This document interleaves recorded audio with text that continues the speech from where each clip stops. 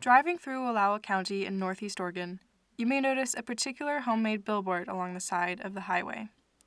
In bold, red-painted lettering, it reads, "Save our Wallowa-Whitman National Forest public motorized access. Stop road closures on our public lands. Stop the government from taking away our freedom." These public lands belong to you, they belong to me, they belong to everybody. They belong to the people of Wallowa County, they belong to the people that live in New Jersey. They belong to the entire United States of America.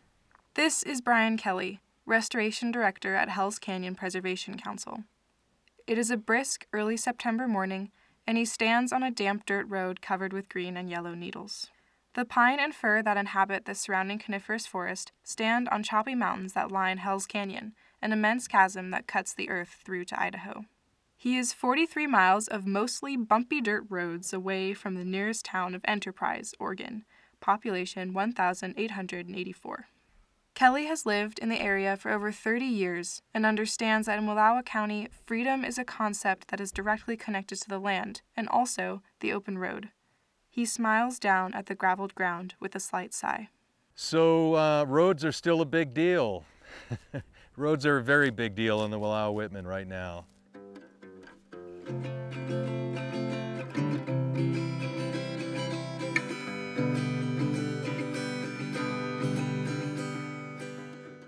In his daily work, Kelly walks a fine line between representing the public and representing the organisms that cannot speak for themselves. He does it with a kind of humble warmth and concern that makes people listen. We need to have connections across the landscape. Connectivity is an ecological concept that has to do with the population's ability to move from one habitat to another geographically. When we talk about connectivity too, it's important to think about things like moose and wolves have legs and can travel long distances. Those are animals with a wide range that can really cruise. But things like salamanders and snakes and things that crawl on the ground maybe are not quite so mobile and are going to have different requirements for their habitat and for their connectivity. Disturbance of connectivity can have major impacts on population behavior and therefore the overall fitness of a species. The basic idea of fitness is the ability of a species to reproduce and survive in a particular environment. Roads act as barriers to reproduction and thereby prevent populations from achieving optimal fitness. Attempts to cross them can prove nearly impossible for some species and lead to the violent death of others. So you have to look at what is the density of these roads on a given piece of landscape and how much are these roads being impacted. Road density affects elk populations, and disturbance affects elk populations and affects the way elk move across the landscape and where they tend to eat, where they tend to calve, where they tend to hang out. Roads, the things that connect humans to each other and bring us out to nature, fragment the ecosystems they pass through. We all need roads for access, but what is the most desirable amount of roads? Where do we want those roads to be?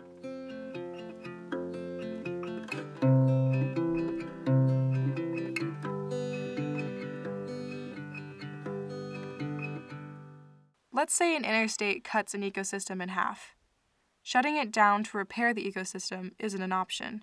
The interstate is an important avenue of connectivity for human populations. So then, in terms of mitigation, what are the options? This is where graduate student, soon-to-be tortoise biologist Mark Peden comes in. He works at the Desert Tortoise Research Facility in the Mojave Desert of California. The facility is state-of-the-art and gracefully modern in design. It sits in the middle of nowhere, its only friends Peden's trailer and motorcycle parked by its side. So one mitigation measure that people are questioning right now is tortoise fencing. Basically what that does is prevents the tortoise from crossing the road and getting hit, so it decreases mortality. Peden's thesis for his graduate research concerns mitigating the effects of highly traveled roads like interstates on desert tortoise populations. Fences, it seems, are his only option to prevent the endangered tortoises from wandering out into the road and getting hit by cars. What are issues with fencing? You're basically creating two small populations of tortoises if you create this fencing that is impermeable to tortoises, right? But is that worth it to keep the tortoise from getting hit by the cars? Installing fences along roadways further diminishes connectivity. Where tortoises could once have a go at crossing the road, they no longer can. Passageways over and under roadways have been installed in particular areas in attempts to mitigate the problem, yet they have proved largely ineffective. Another solution that Peden is studying is translocation, or physically moving the tortoises across the road. However, Peden has found that translocation causes tortoises high levels of stress that sometimes leads to their death. So suddenly our translocation event that was supposed to be good for the tortoises might be bad. Despite all attempts at mitigation, the tortoise is still not free to cross the road. And it's not just tortoises in California. It's pronghorn antelope in Wyoming, it's lynx in Colorado, it's horny toads in New Mexico. Their populations have been divided, their food supplies have been cut in half, their homes sliced into bits and pieces.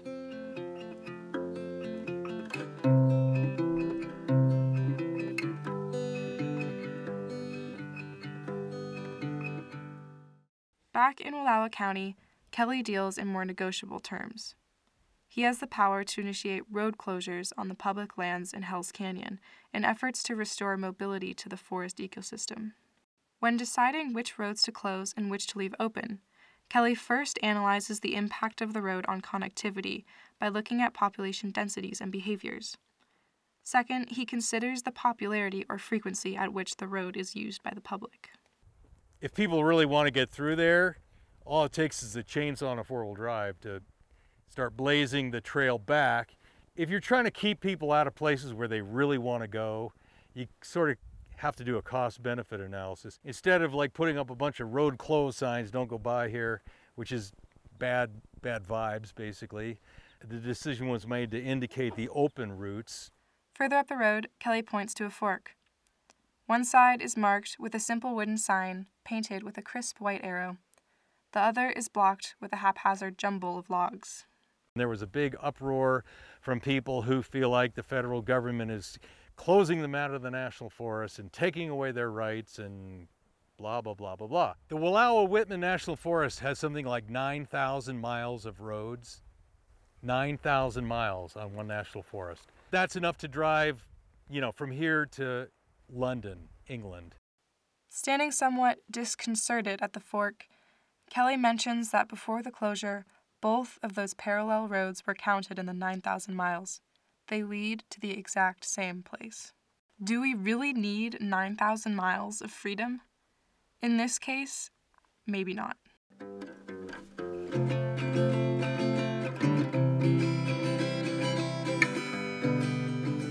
For National Public Lands Radio, I'm Emma Jones.